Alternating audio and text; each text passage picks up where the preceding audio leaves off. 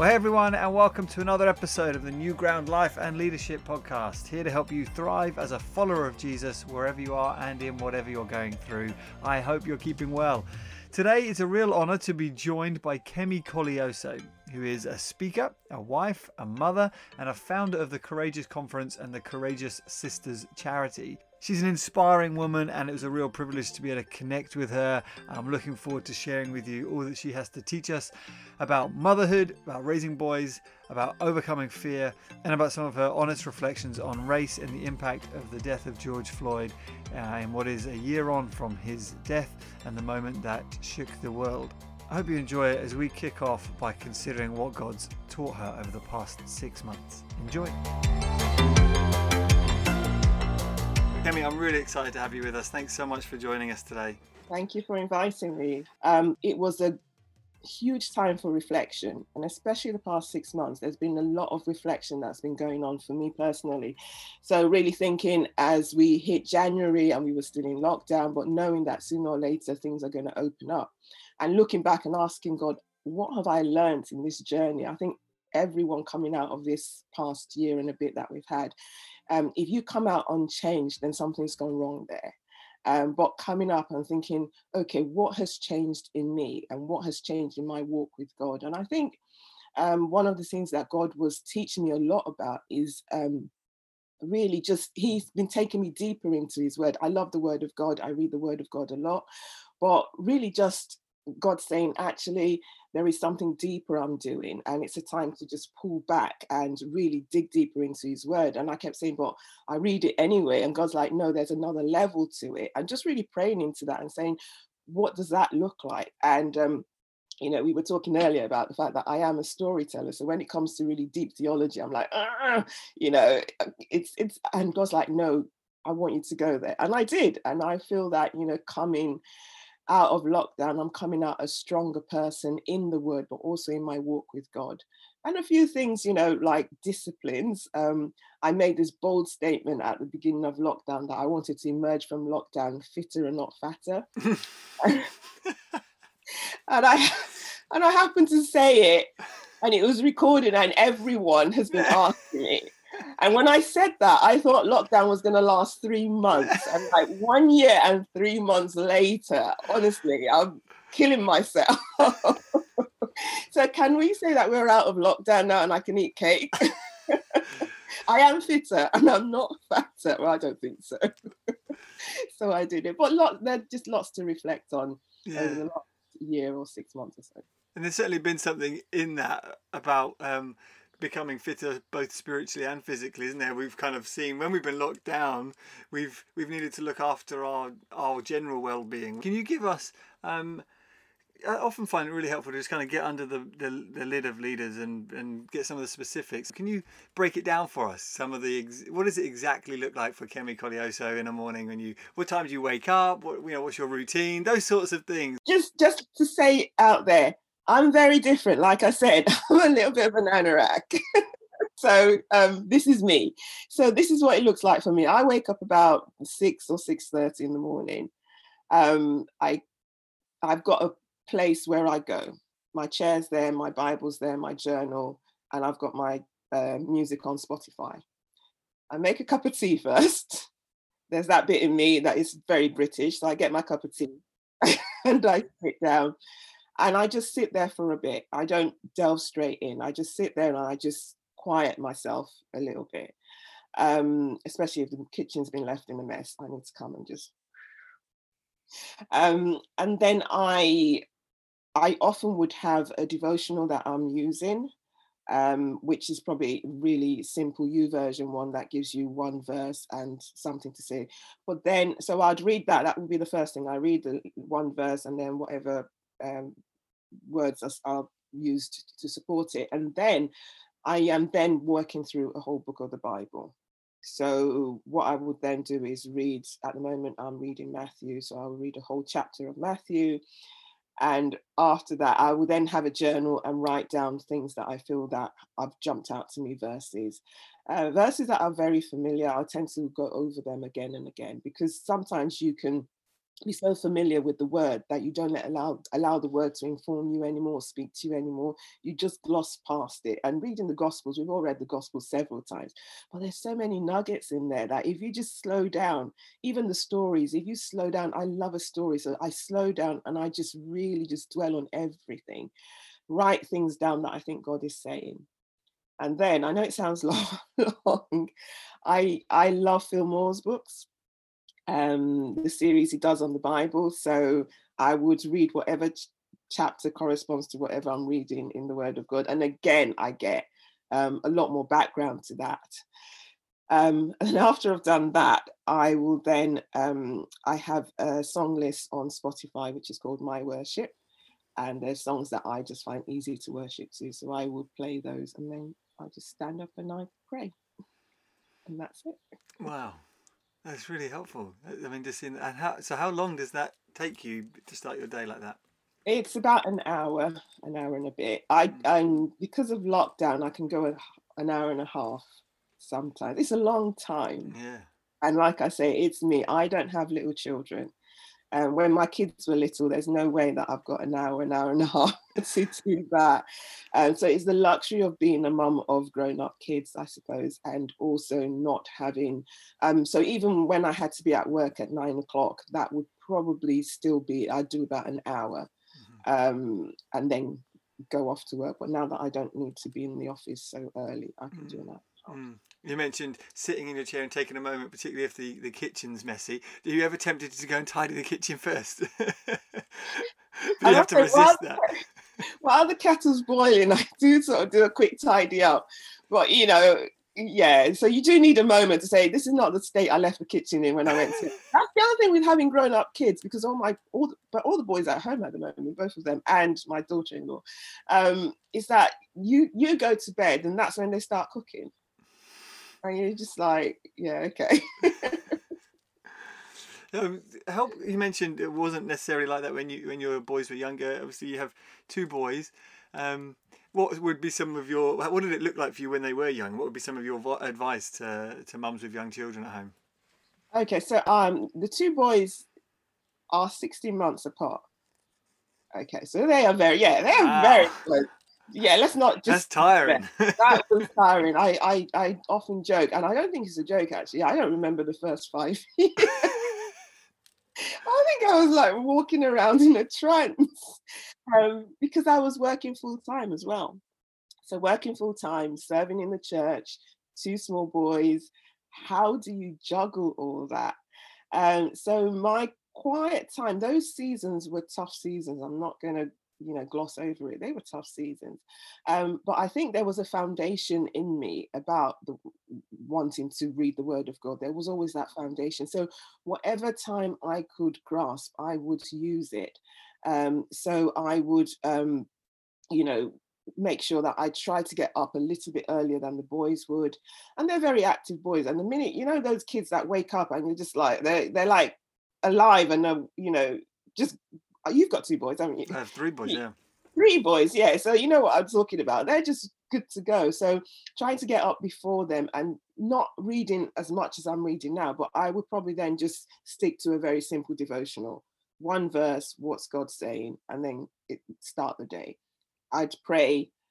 Worship tended to be in the car. So incorporating my worship time when taking the boys to school was brilliant, because it meant they could worship as well. So from an early age, my boys knew all the grown-up songs, as it were. Not, they weren't just singing Arky Arky. They were singing, Kirk Franklin. They were singing Hillsong. They were singing whatever it is that I was listening to. And really just make it, making sure that life was a little bit orderly and getting the boys involved. They were involved in everything. When we were serving, when the church was small, the church had been planted about a year when we joined it, Jubilee Church, which was called King's Church then. And we'd go there and set the chairs out, and it would be their job to set the chairs out. And whilst, Toppy's doing something or I'm doing something. So we served as a family, and that made it a lot easier. And then snatching every moment for family time, that was important. So, and making it fun, actually, just making serving God fun, making my, just my worship time. And even if I was in the car and wanted to pray, I'll say to him, okay, boys, Mummy's going to pray now, and I'd pray. And God, every kind of prayer rises up to God. It's not about being in that quiet space. God knows what season you're in, and He knows He knows your heart. And so even the days that I didn't quite make that my Bible study time, God knows, because I'm human. There are days that I overslept. There are days that it was absolute chaos. But when I got back, I felt as if God never leaves you anyway. So when you kind of get back into the routine, you're like, oh, God's here all the time. So that's probably, for anyone who's got little children, it is harder to have that kind of diligence, but keep at it. Don't let it slip. Don't let it go for too long without actually spending time with God, because that's what gives you the fuel. I think what people do is they substitute, oh, I'm so busy, so I can't do this. Actually, you're going to get busier and it's going to get more frazzled. If you dig into the word and make sure the foundation is there, then all these other things, as the Bible says, will be added on to you. And that includes that kind of orderly, calm sort of life that you want. That's really helpful. What would you say to mums, particularly around the area of raising boys? Because it seems that churches aren't always, they sometimes struggle to keep boys, let's say that.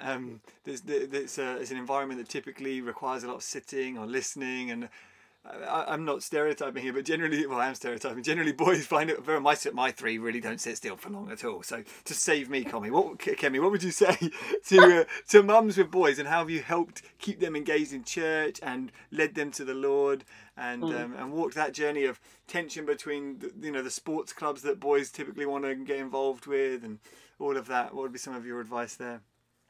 So yeah, my boys didn't sit still either. So the first 2 years, like I say, there's 16 months between us. So about the first 3 years, I probably spent church looking through the glass window. So after worship, we'd literally have to take them outside because they're not going to sit still. And at that time, they didn't even have a Sunday school because the church was so small. And I wanted to listen to the sermon, and my kids were the only kids in church. So I'd just stay outside these double doors and put my ear to the door to hear what's going on. And just let them run up and down the corridor is what boys do. But I think for churches, it's important. It's more about how it's led from the front. And so whenever Toppy's up front leading, if a child is sort of unsettled, he will always say he will say it out loud, it's okay, because the mums need to know it's okay. Kids are not, little boys are not going to be quiet in service. So him saying it's all right, just gives the mum just a bit of, okay, the pastor knows and he's seen us and he doesn't feel frazzled by it. Stewards will often help the mum or whatever, and he's training people to not make mums feel they're in the wrong place with their kids because their kids are making noise. This is what kids do. We always have a room for them to, where mums can go. But with my boys, it was also, like I say, we made sure that we served together. But also there was an intentionality about bringing them up in the way of the Lord. So we didn't just allow it to happen. We were intentional about forming it and guiding them. We always prayed over them from an early age that may they grow to know the Lord. So that's always number one, just praying over your children, saying, Lord, and girls, I want them to grow up to know you. And then as a family, we made our prayer life just normal. It wasn't, there wasn't this, I'm an African, and sometimes, in growing up, it can be this burden. I remember going on holiday to visit an aunt, and they had this 5 a.m. prayer time. I'm like, who does that? and as a kid, I was just like, in the end, I was like, this is not a holiday. I'm not coming back. You all had to get up and like kneel on the floor, and we were all asleep. And then all you heard was amen. And then you're like, oh, okay. No, it's just not it. So for us, praying was just something that we just did normally. If we were about to leave the house, it was like, let's hold hands and we'd commit our day to God, and then we'd go very quick. Before we get to, in front of the school gate, we'd have a quick prayer. So it became routine, something that they just knew how to do. Investing in their friendships in church.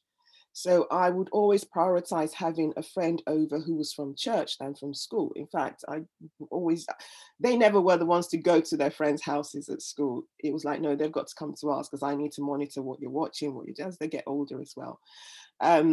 but also making church fun. And so at the end of church, they knew that they could run around and run riot. So there was that kind of thing. Whilst we're in church, we're going to worship, and then you're going to go out to your Sunday school or whatever. And then at the end, you can spend time playing with your friends. And it was pretty safe. And so they grew up actually enjoying church. As a family, we always spoke well of church. So they never had this sort of double standard where we're like, hallelujah in church, and then at home you're like, that kids pick that up very quickly, and they begin to see that actually what you're professing, you're not actually living. They might not say it, but it's sinking in.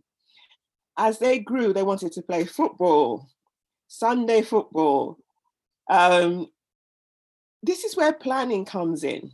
If you are a parent, find out what every stage your child is going to go into. What are the tensions that you're going to walk into? So with boys, we knew it was going to be the Sunday sports. So early on, we said to them, we're happy for you to play football on a Saturday, but the minute it goes to Sunday, then church has to take priority. And that's for us as a family, because, dad's serving, mum's serving. I can't be standing at the football field, on a Sunday. It's just not going to work. If there's an evening thing, then we can make it work. So they knew that early on, almost, from the age of about 7, we'd said that to them. We also made sure that they had alternatives. So both my boys are musicians. And so from an early age, they were playing music, and they loved that. And there were other things that they could do. So it wasn't that we're taking this one thing away from them. The minute football went to Sunday, I could see his face. And it's hard for a mum, honestly, it really is hard. You always think that your son's going to be the next Ian Wright, or for those of you who are younger, I don't know, Gareth Bale, is he still playing? I have no idea. Yeah, Ian Wright is going back a few years. Yeah, I know. That's what I suddenly thought, oh my goodness. So we always, and I thought they were good, as most parents think their kids are the best footballers on the pitch. And, but having to say to them, okay, it's gone to Sunday, do you remember what we said? And they did, and they were happy. And we just replaced it with drum lessons on a Saturday, I think, or something like that.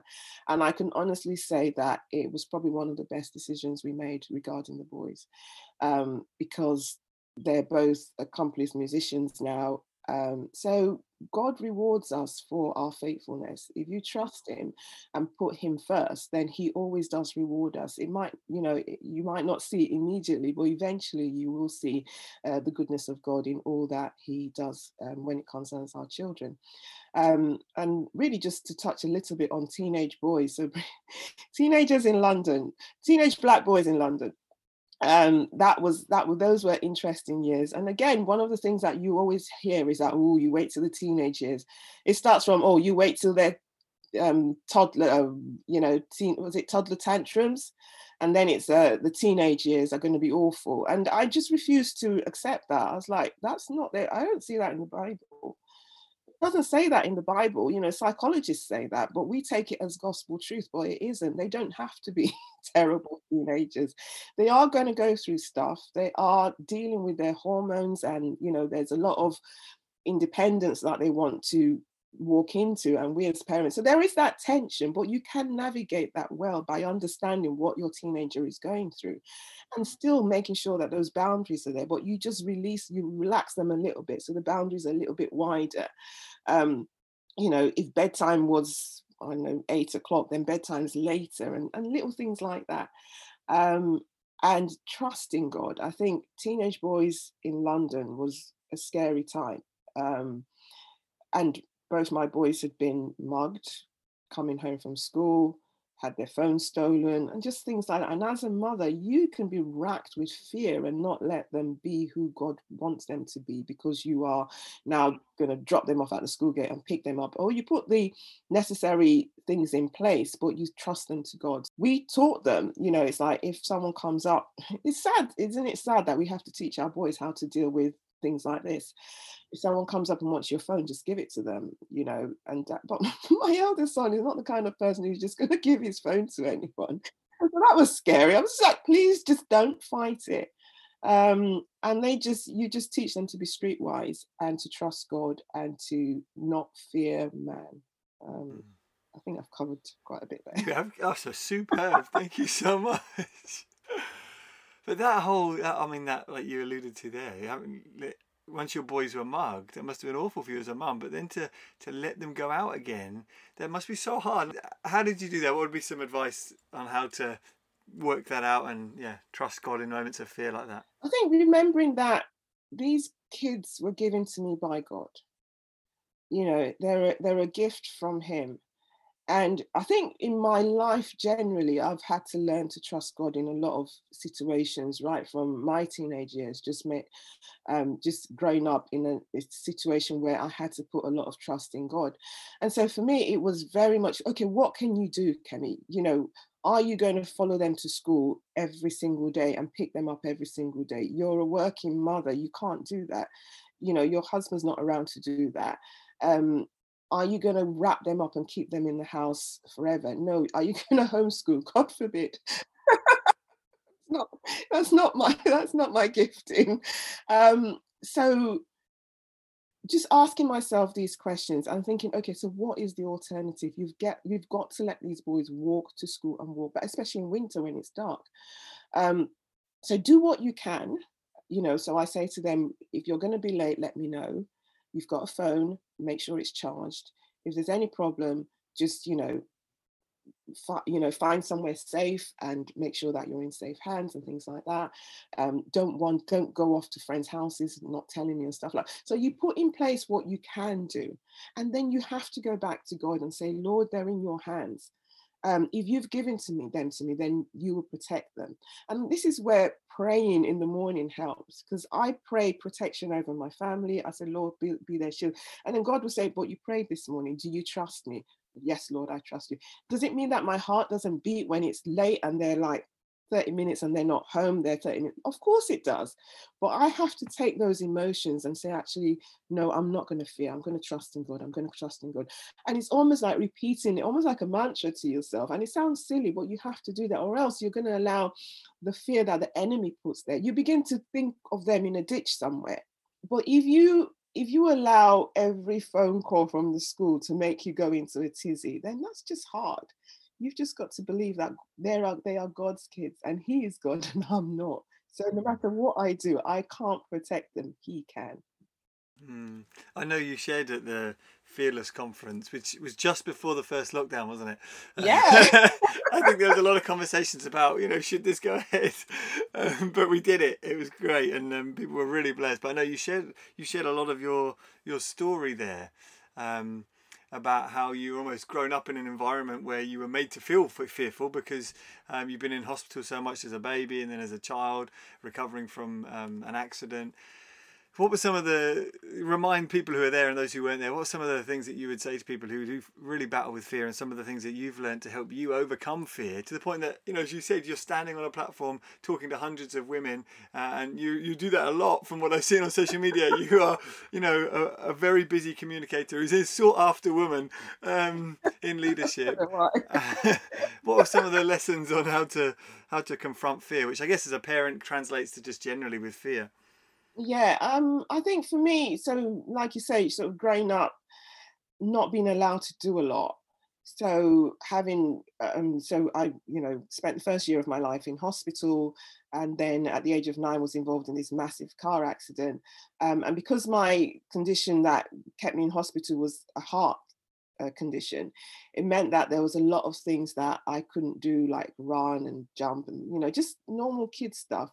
And then having the accident as well on top of it just made my parents freak out. Like every time it looked like I was doing something slightly dangerous, I'd just get like, don't you know what we went through and all that kind of, with a very African accent. And I was like, so I just learned to just be so cautious. And I think this is where the root of fear just took hold. Not just even traveling on my own would just make me panic, real panic. Going off to university was a big step because it was just filled with so many worries. But I think that the very first thing that I would say helped and is just giving my life to Christ. The minute I gave my life to Christ, God was then able to work in me with some of those fears. And what I then did was I read a lot of books around being bold and stepping out in boldness and not being fearful. So really just dwelling, I knew what my weakness was. I think that was it. I recognized what my weakness was, and I recognized that this was going to be something that would hold me back. I couldn't make friends easily.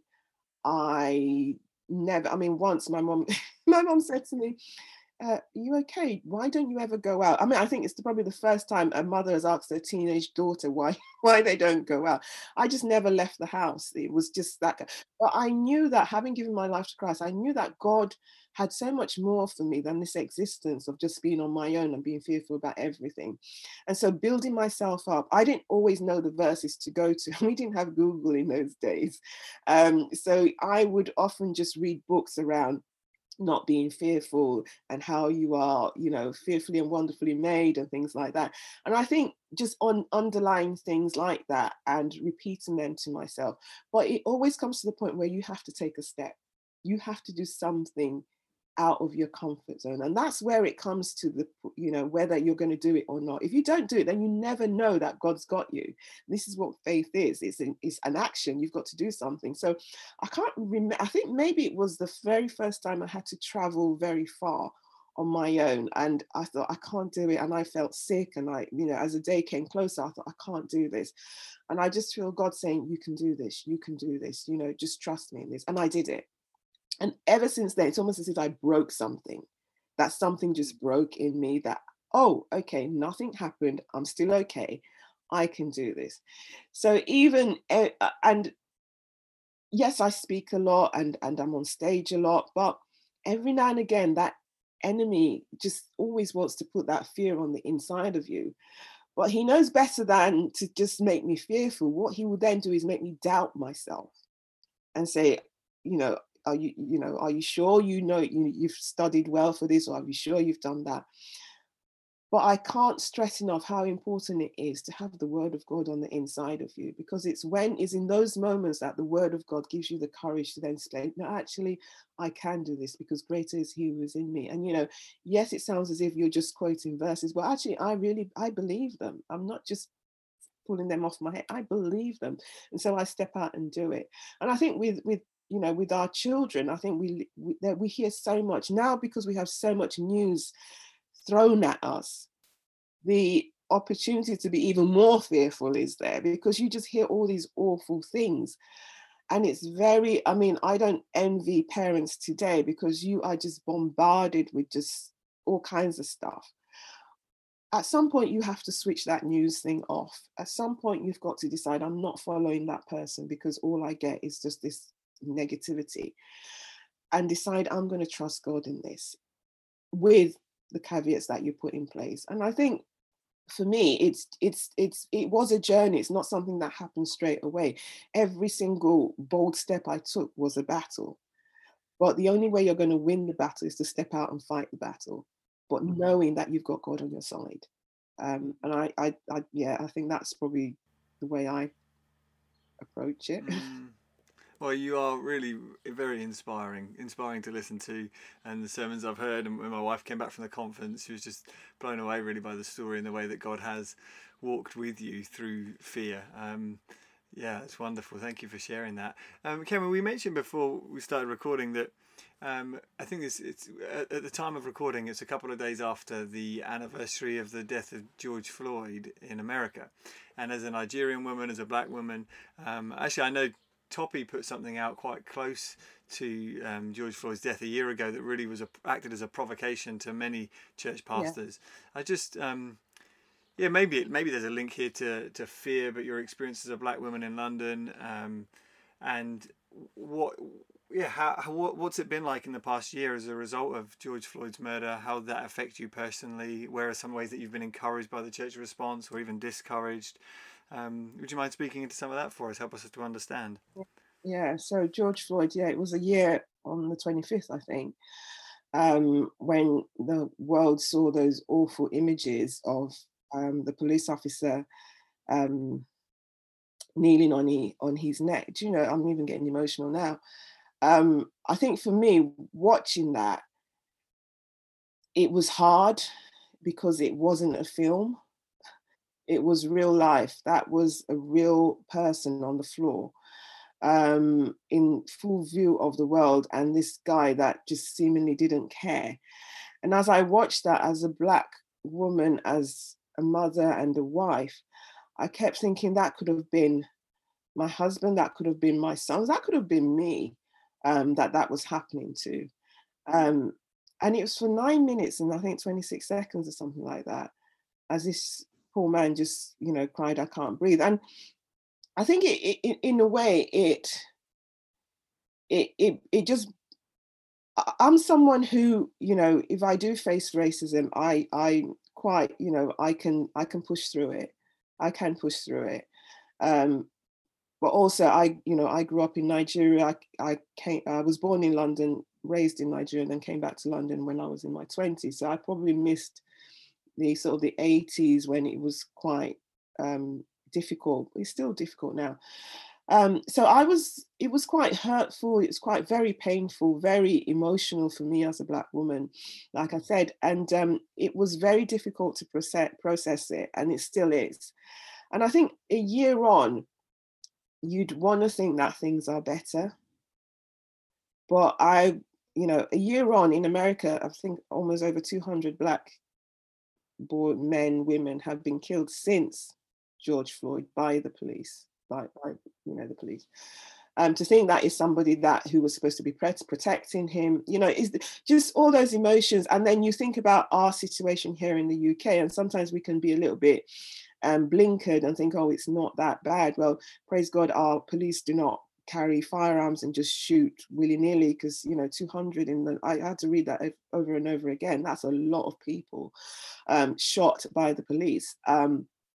But it just makes you realize that we are still, progress has been made in that we are having the conversations. And I think that's really helpful. I think progress has been made in that there are a lot of white pastors, churches or whatever, that haven't really understood what we live through as a Black person in the UK. And so that's been helpful to have the conversation on the table. And honestly, it's been, the responses I've got from maybe my friends have been quite helpful. So, our church is very diverse. So it's got, it's in London, so it represents London very well. But a lot of, white, our eldership team is mixed, diverse and stuff like that. So I have a lot of white friends. And one of my friends I remember was almost in tears. She said, "I never quite understood." And she said, help me understand. So being able to talk about it and not feel that you are just crying wolf every minute is really helpful. My boys have been stopped and searched, I don't know how many times. They don't even bother telling me anymore. Yet they've never ever done anything wrong, never carried, it's just, it's not fair. And even sometimes fear comes into it. So I will say to them, when the police pulls you over, please just put your hands where they can see it. Be polite, come out. Again, I think it's sad that as a mother, I have to talk to my kids like that. From the minute they became teenagers, to the extent that sometimes I'd say to them, "Oh, please don't wear your hood." And they're like, "Mom, we're wearing our hoodie because we're cold." "Yeah, but put your hood down." Why am I saying that? Why am I trying to change who they are in order for society to accommodate them? You see what I mean? It's not right. And so I love the fact that we are able to talk about it. And yes, Jubilee Toppy came out and put a statement out, and I think a lot of white pastors then contacted him and said, "Look, help us." And I think that's great that people actually want to learn and want to understand what it feels like from our point of view, and do something about it. And I think that's the important thing, is just not to hear and applaud it, but actually to act and to call it out where you see it and to speak up. And I think it's, even for me, like I say, in the early days, I probably just shrugged and just let it go. But I got a little convicted that actually maybe there are times that I should have spoken up when I felt I was treated unjustly, but I just thought, I'm just going to let that one go. I remember one particular incident, actually, being a nurse, and I was working in the district, and I was going to see a guy in his home, and he opened the door and he went, "Oh no, I don't want you," and he closed the door. I was like, "What was that about?" So I went back to the office and I said, he just opened the door and he said, "Oh, I don't want you." I said, "Does he not need seen to?" They went, "Yes, he does." So they rang him up and he said, "Yeah, I don't want the black nurse."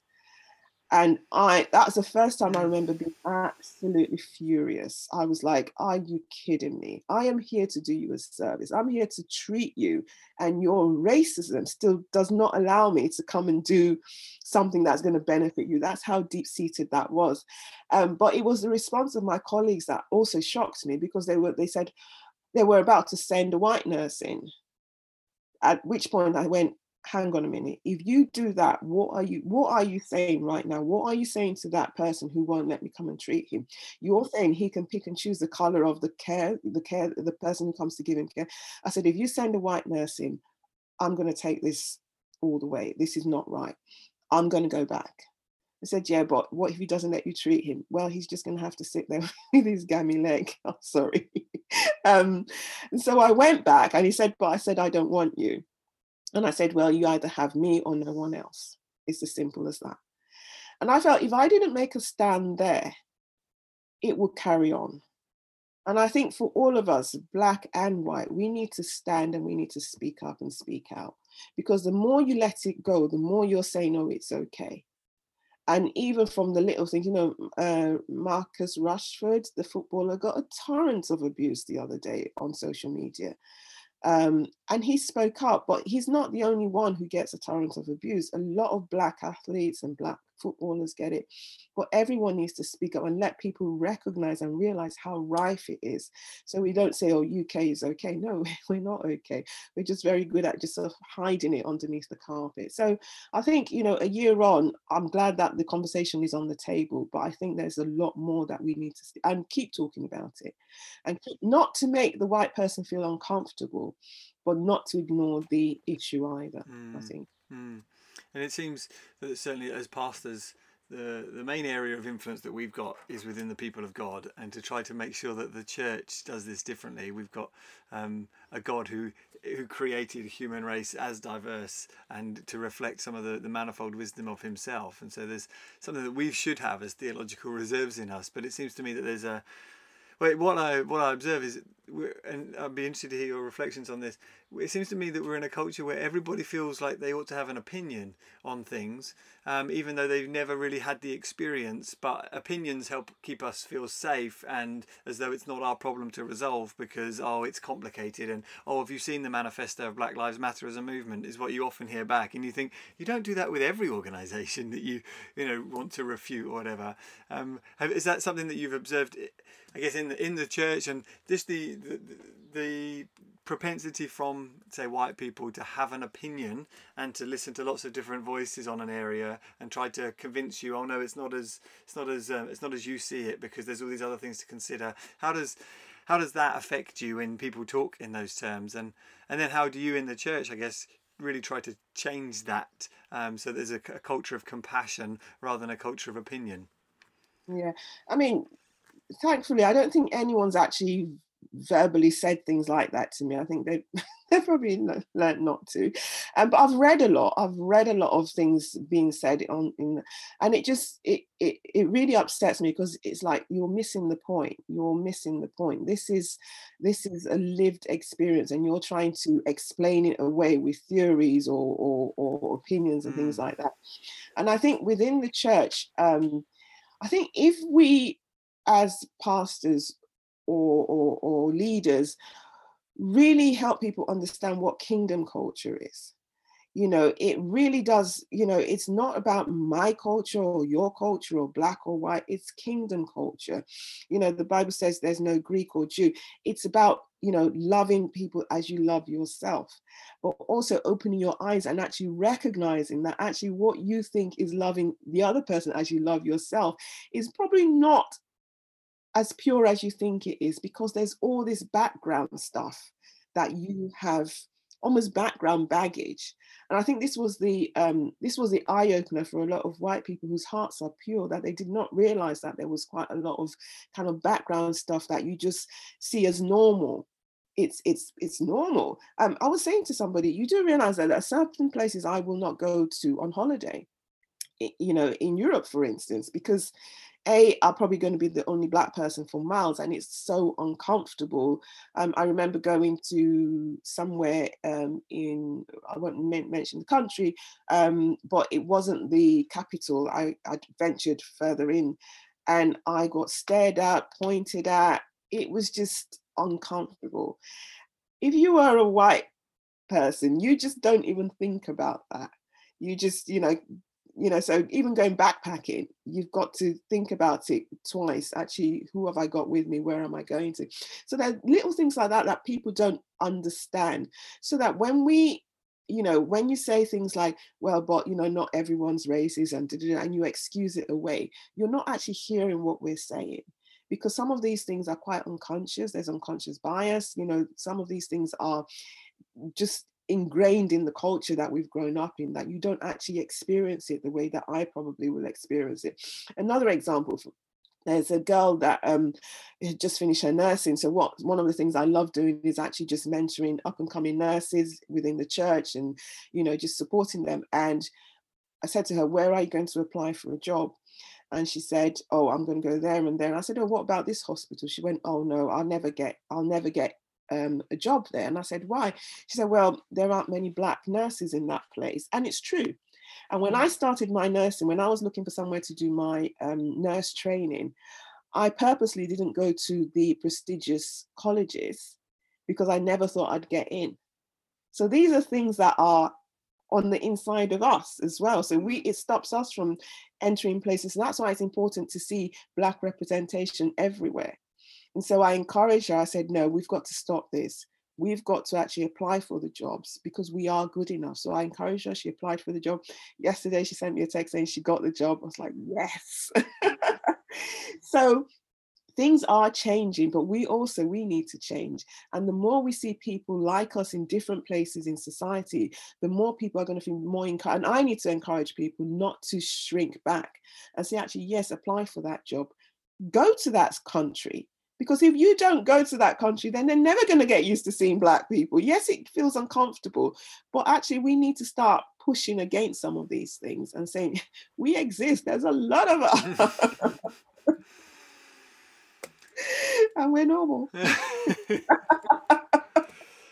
Wow. There's, I think that's a really helpful point about, well, both sides really, that our lived experiences really does affect the narratives that we have. We talk about privilege. We don't often think of it in terms of privilege. You think, well, it's just the story that I've been told as a man, as a white person. I don't have any barriers to success or barriers to overcome. And when you spoke at the Fearless Conference, a lot of your time, I think you spent also engaging with this whole idea of identity, that understanding who we are, that who we are isn't actually, the result of our skin color, of our culture. It's actually because now we're in Christ. But how have you, again, relearned some of your identity narratives in your head? You talk about Black representation there. Has that been quite important? And I guess we might even come on to just talk about female representation in church leadership circles, and how has that shaped your identity and sense of what your role ought to be? I think for me, talking about identity, I suppose just to give people a bit of context. So growing up, I grew up with my dad. So my parents split up when I was about, I always thought it was 13. My sister said I was 12, but there you go. So 12 or 13. And the way it happened was a bit traumatic for me. Because I didn't realize my parents were having problems. And my sister and I arrived home from school one day and just noticed that my mum's stuff had gone. And then my dad came back from work that evening and we were like, what's going on? Where's mum? Where's her stuff? And my dad just went, she's gone. And that was it. And for me, I kept thinking, I remember in the very first few hours or days that he said she's gone, I thought, is she dead? I didn't understand. And he wouldn't talk about it. He just would not. He just got up and went to work and that was it. And I tried to make sense of what was going on. And I knew that she couldn't have died. So it must be that she just walked out or she just took, and just being so hurt that she couldn't tell us. And I think it's what ensued from there. So there was a lot of kind of hurt and anger and unforgiveness towards my mum. And then being left with my dad to bring us up. So he gets married again. And he then, I think he just wanted to concentrate on his new family because she started to have children. And so we became almost like a disturbance to him. And he would often, just really say really hurtful things to us as kids. So he would often say to me, "Oh, you're useless. You're not going to amount to much," and just like words like that he would throw out.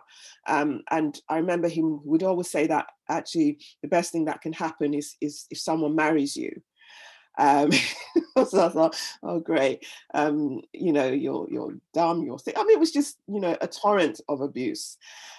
So growing up, I grew up with very little self-esteem. Like, first of all, I'm so fearful, I'm shy, I'm an introvert, and now I'm getting told that I'm rubbish and I'm not going to amount to much. So I think that was a lot of baggage that I brought with me, and praise the Lord, I brought the baggage and I gave it to Jesus. So this whole sense of who I am is really important. Being able to recognize that. You see, what happens is that when you get fed those kind of things at an early age, it has a way of just anchoring into your soul. And no matter how much you achieve, it keeps replaying, it just plays this thing in your head. And every time I would achieve something, it would never mean anything. I mean, I went to university very, very early because I passed the exams. Yeah, I always believed that I was dumb and I was stupid. And I was like, it just doesn't make sense that you can have all these achievements, yet you still believe a lie. And you see, this is where the enemy comes in. Sometimes when you hear people say, I'm no good, I'm not, and you're saying, yeah, but you did this and you did that.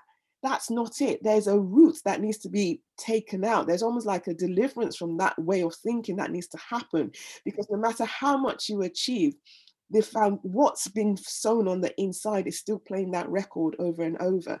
And so something had to break. It wasn't about achieving more. It wasn't about getting more degrees. It wasn't about any of those things. It was about recognizing who God had created me to be and asking God to take that. I said, Lord, take that record away. I don't want to play that track anymore, and just cleanse me.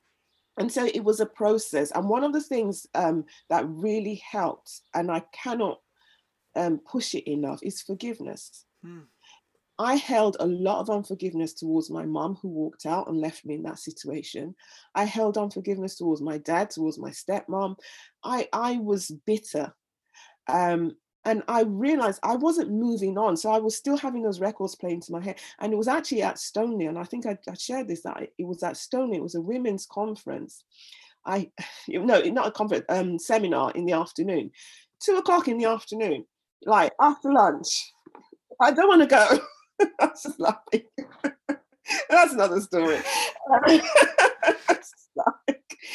And okay, I'm a leader in church. I have to lead by example. I have to go to this women's seminar. I don't want to go, moaned about it, but I went. I remember sitting at the back and I just absolutely hated everything. I just did not, I didn't want to be there. And so I sat at the back with a face on me. And I think it was Liz Holden who was preaching, and Wendy Virgo was hosting or something. And I don't even remember what they were preaching about. But I remember God saying to me, you've got to let it go.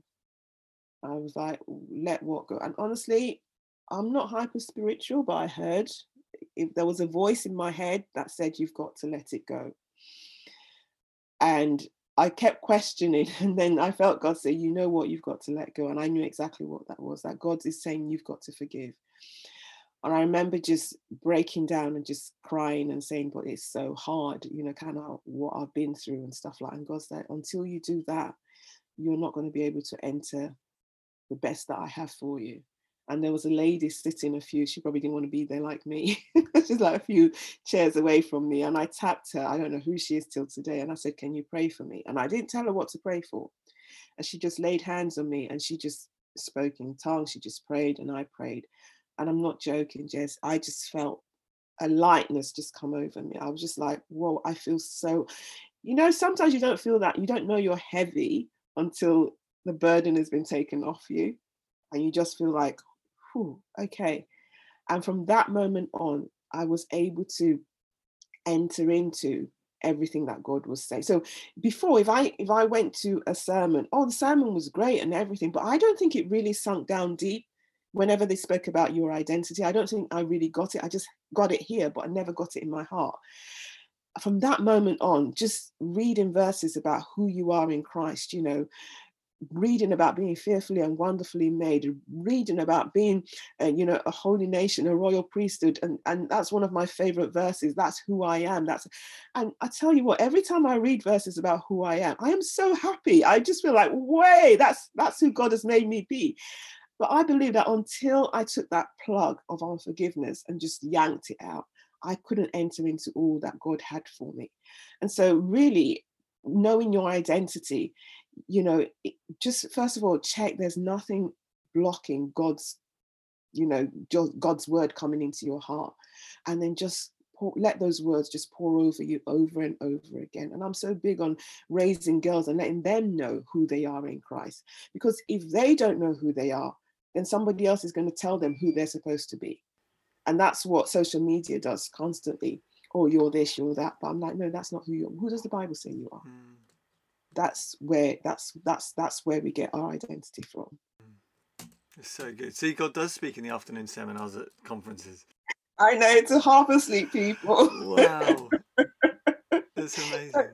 I know, I just realized I'm sure Liz is going to listen to this, and Wendy. I'm so sorry. I love them, really. They were probably speaking on forgiveness, Kemi, so. I'm sure they were. There was something they said that made that happen. Wow. And I mean, what you alluded to there at the end, if we don't allow God's word to tell us who we are, then we'll allow everybody else to tell us, the world to tell us. And maybe, it'd be interesting just to hear your reflections on how you think that plays out in church, in leadership circles, and what women and men, what we're expecting for. We can get drawn into the game of hierarchy and power because the world talks in leadership in those terms a lot of the time. And if we pursue that from kind of a poverty mindset of not knowing who we are in Christ, it's always going to be toxic anyway.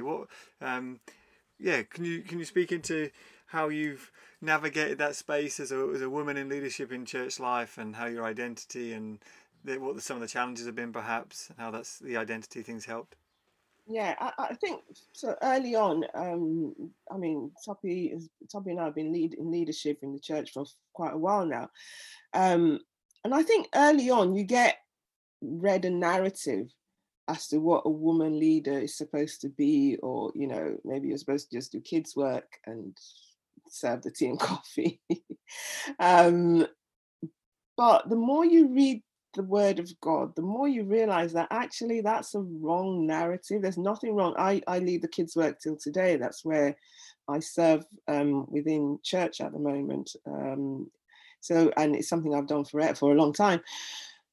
But I often felt, I never felt, I don't know how to put this, I never felt put out by it. I never sat there and thought I could do that. I could be up there preaching, because it never crossed my mind that that's who God wanted. That's what the space God wanted me to be in. But I think as I grew and as my seasons of life changed, and I think that's really important, if someone said to me, could you put a sermon together when my kids were still little, I'd be like, what are you talking about? I can barely get, out the door. But I think as things began to change and I began to grow in my walk with God and began to see that actually I do have leadership giftings, I think it was important to be in a place where they recognized that and then made room without feeling threatened by it. And I thank God that, our church, Jubilee Church, is such a place that nurtures women and grows and wants women to step into what God has called them into. So you can almost sometimes have the narrative, oh, you're not supposed to be that person. But I think one of the interesting things that I think I used to struggle with, because I led in the workplace. And I knew that I led very well in the workplace. And I saw so many women leading really well in the workplace. And then you come into the church and you're like, yeah, you're not allowed to lead. And it just didn't make sense. Because if anything, you should be saying, wow, you've got these giftings, let's use it for God. But also there's that sense of being, I am content, hence I have preached on contentment. I've asked myself, and I kind of, wherever I am, I'm like, Lord, whatever it is you want me to do in this space, then please let it be. So that if I'm not on stage, and I trust that this is where God wants me to be, but I do feel that, churches need to create an atmosphere where women don't feel like, oh, my voice is not allowed to be heard. And again, representation matters. So every time I get up there and I do something, another woman's thinking, oh, okay, so there is space for me. And it's almost giving them, the permission to step up and say, and let their calling or their talents be known. And we're called to lead in so many different areas as well. It doesn't always have to be up front in church. Like you said, I worked as a nurse. I had a 25-year career in nursing, and I really felt, even though Toppy was leading the church and pastoring and all that, I never felt that I was called to do that. I was called to be in the workplace, and that was my ministry area. And so for me, it was never a tension. I was like, God's called me to be in the workplace. That's where I lead. That's where but 2019, I felt, just before 2019, I felt God saying, okay, it's time to focus full time on ministry. And plus things were getting really busy as well. And it was a wrench, really. And then you say that I'm quite busy now, but actually it's not until I obeyed God's call to come out of the workplace. And all of a sudden it's like, because one of the things I didn't want to do is give up work and then be bored. And then God's like, you have no idea what I've got in store for you. So I think it's being confident in who God has called you to be. But on the other side, church is making sure that they create spaces and recognize the gifting that God has given women. That's really helpful. Thank you. I think it's beautiful. Like you said, in the workplace, it might be one thing. In the church, we ought to be the people who celebrate the gifts that God's given us, rather than constantly be worried about, holding particular offices or doing this particular function and role in the church. I think there's a great mission out there. We need to mobilize all of the workers for the harvest, don't we? Amen. Kemi, our time has essentially come to the end. As much as there's lots of other things I'd love to have gone with and talked about with you, we'll have to get you to come back another time and talk about your passion for end of life care educating and helping people prepared for death and also look after people afterwards. I'd love to ask you questions about that, but I'm going to stop myself because that would be a whole other avenue we could go down. But just as we do close, is there anything else in your heart or mind that you'd love to just share with us before we finish? Just quickly to say, one of the things that God has been laying on my heart recently is just the whole area of making disciples. And like I said, I've been reading Matthew and just really dwelling on that. And for each and every one of us, that the Great Commission is still the Great Commission, and we can forget it in the busyness of ministry and the busyness of life. But just really encouraging people to go back and read it again and do what God says. That was his last command to us, and are we doing it? And so that's where I'm living at the moment, raising a lot of women and pouring into them and making sure that they're actually making an impact out there in the world. We want women and men who are not just consumers of the word, but actually they're out there and dispensing it.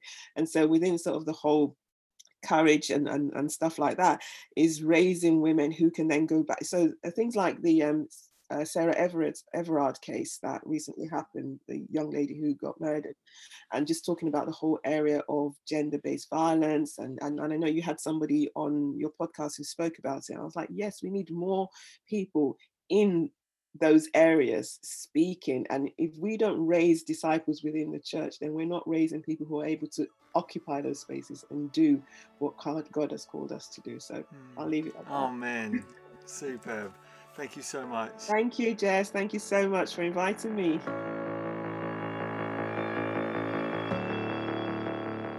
Well, I hope you enjoyed that conversation with Kemi.